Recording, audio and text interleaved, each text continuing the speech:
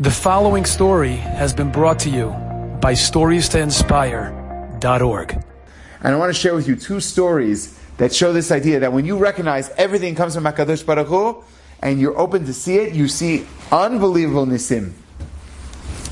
First story took place in 23 Rashbam in Bnei Brak.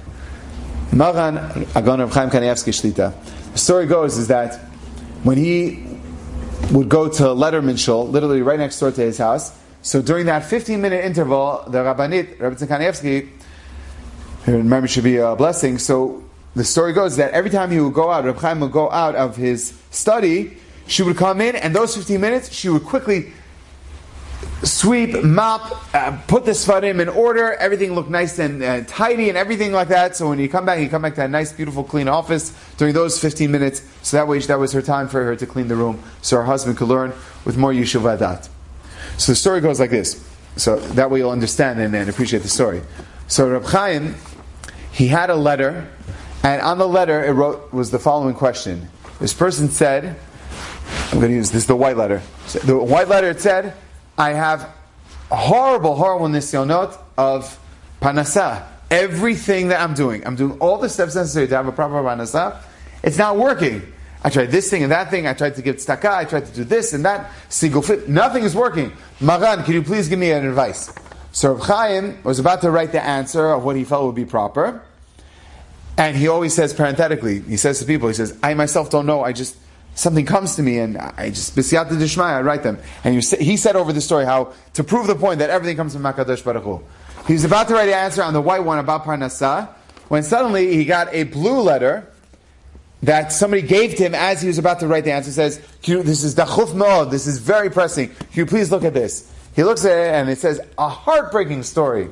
That there's a man who's married, he has children, and his marriage is in the dumps. Everything wrong possibly could go wrong. It seemed like she had real issues bordering on mental insanity. She physically hurt him, and it was a very, very difficult situation. His children were getting affected. People in the neighborhood were getting affected. He didn't know what to do. Mama, she said, I spoke to Rabbanim, I spoke to Tikkunim, I tried to do all these different things, and nothing's working.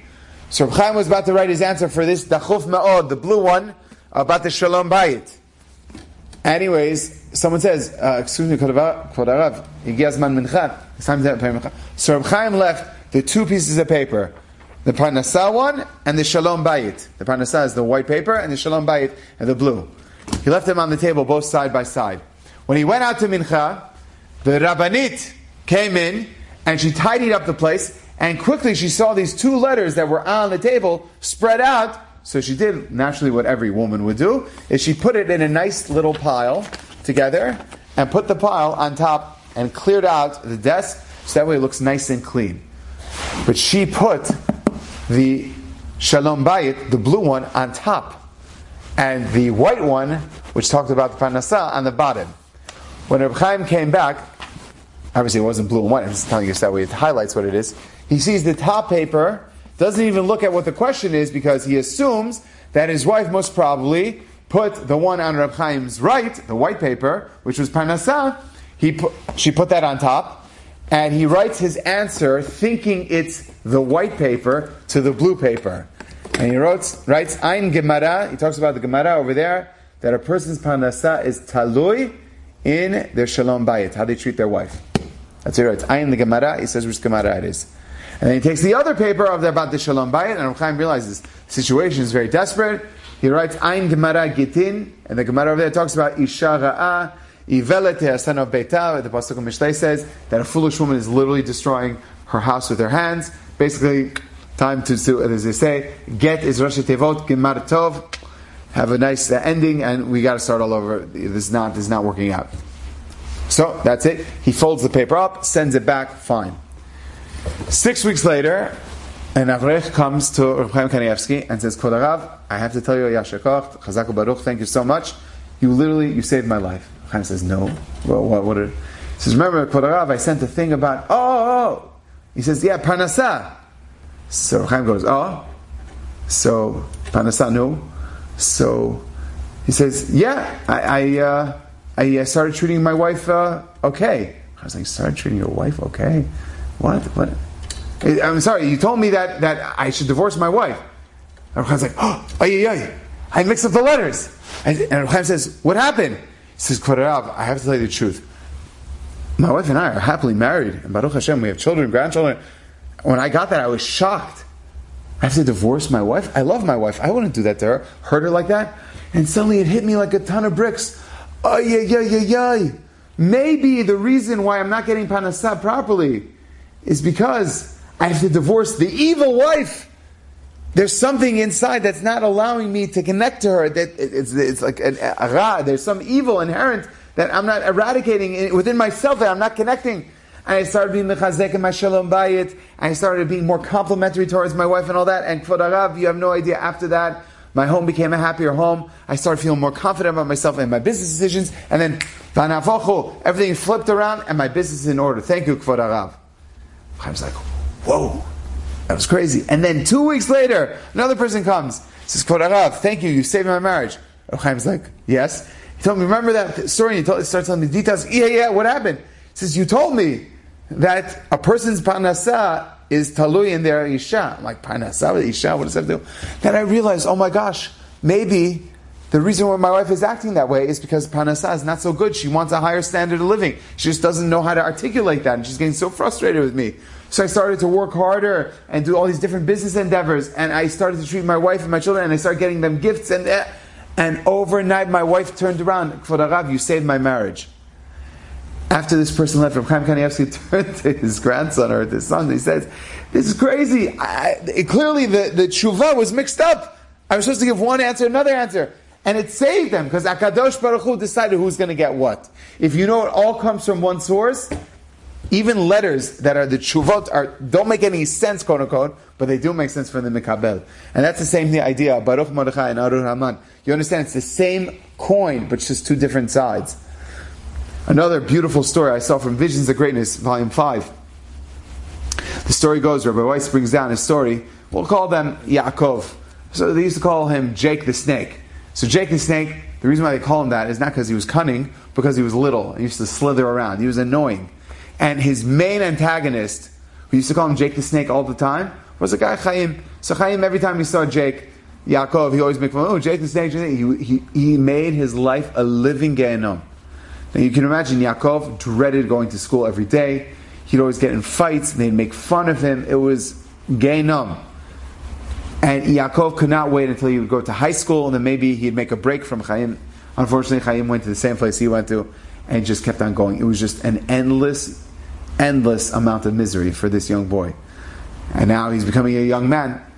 Yaakov had a very good friend, Ezra, and Ezra couldn't stand Chaim. Chaim was a very big bully.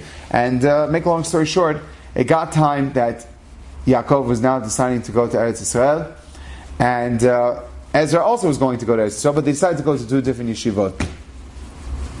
Yaakov heard a discussion from one of Rosh Yeshivat about, when it comes to Shani Kippur, a person has to know, Bein Adam L'Makom, HaKadosh Baruch Hu forgives. But Bein Adam L'Chavero, he will not forgive, unless you ask Mechila. So the Rav said, sometimes we're unaware that we hurt people's feelings. So sometimes you have to tell people, you know you really hurt me. And then maybe they'll make amends, because you don't want a person to get punished, machmat you, because of you. So suddenly, Yaakov summoned the courage, and he went over to Chaim. He found where Chaim was. Chaim, yeah. Chaim looked annoyed at him, yeah. Chaim, do you remember when we were younger, like in elementary, and then in middle school, and then in high school? Yeah. He said, you used to torment me? Oh, yeah, it was fun. It was funny, right? It's like, no, that wasn't funny at all. Every day, I would come home crying. Every day, I was thinking how miserable of an existence I had. I couldn't wait to go home, where I would cry in the pillow of my bed, and I was thinking to myself, what did I do to deserve this? You made my life a living Gehenom, Chaim. Do you realize what that is? Chaim goes, come on, it was just a joke. Joke! At my expense? How dare you? You know how hurt I am? To this day, I'm still hurt from that. Oh, come on, grow up. Chaim completely rebuffed Yaakov, which made it even sting even more. He thought that after time, maybe he would understand, like, no, he's hurting him again.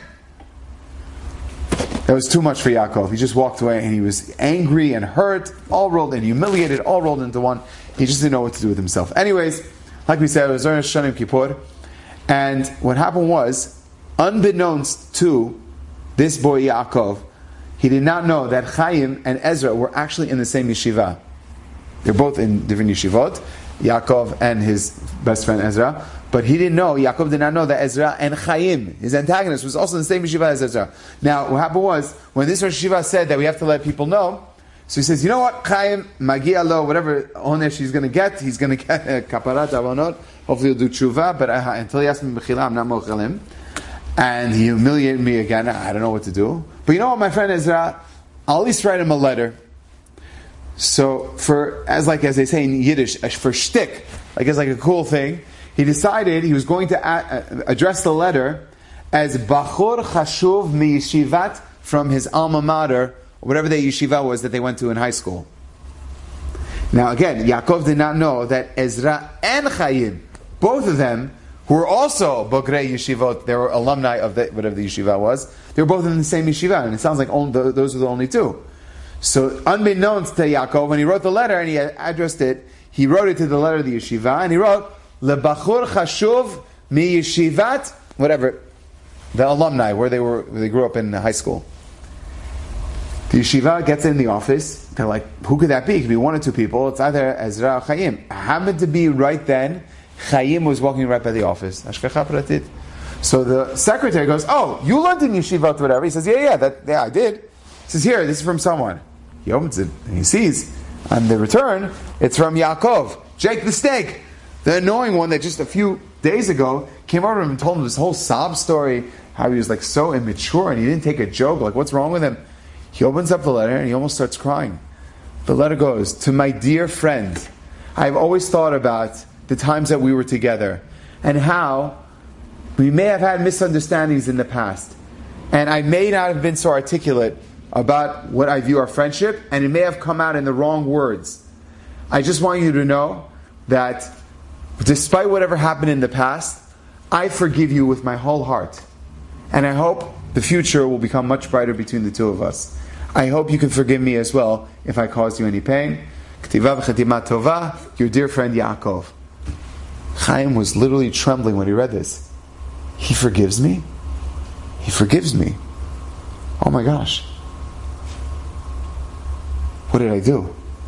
And Chaim starts crying. Oh, what did I do? What did I do? He told me he was hurt and still he had the courage to say he forgives me? That's amazing. Of course I forgive him. And that started a beautiful friendship after that. All because of a mistaken letter. But it was not mistaken. HaKadosh Baruch Hu wanted them to come together as one. And he made two mistaken letters get switched. Or he had, in this case, one mistaken letter go to the right address, but with a different name. And that's the same thing too. We have to recognize, Aru Haman Baruch Mordechai, it's the same coin. It's getting us to where we need to be and how we could be able to get to where we need to go. Enjoyed this story? Come again. Bring a friend. StoriesToInspire.org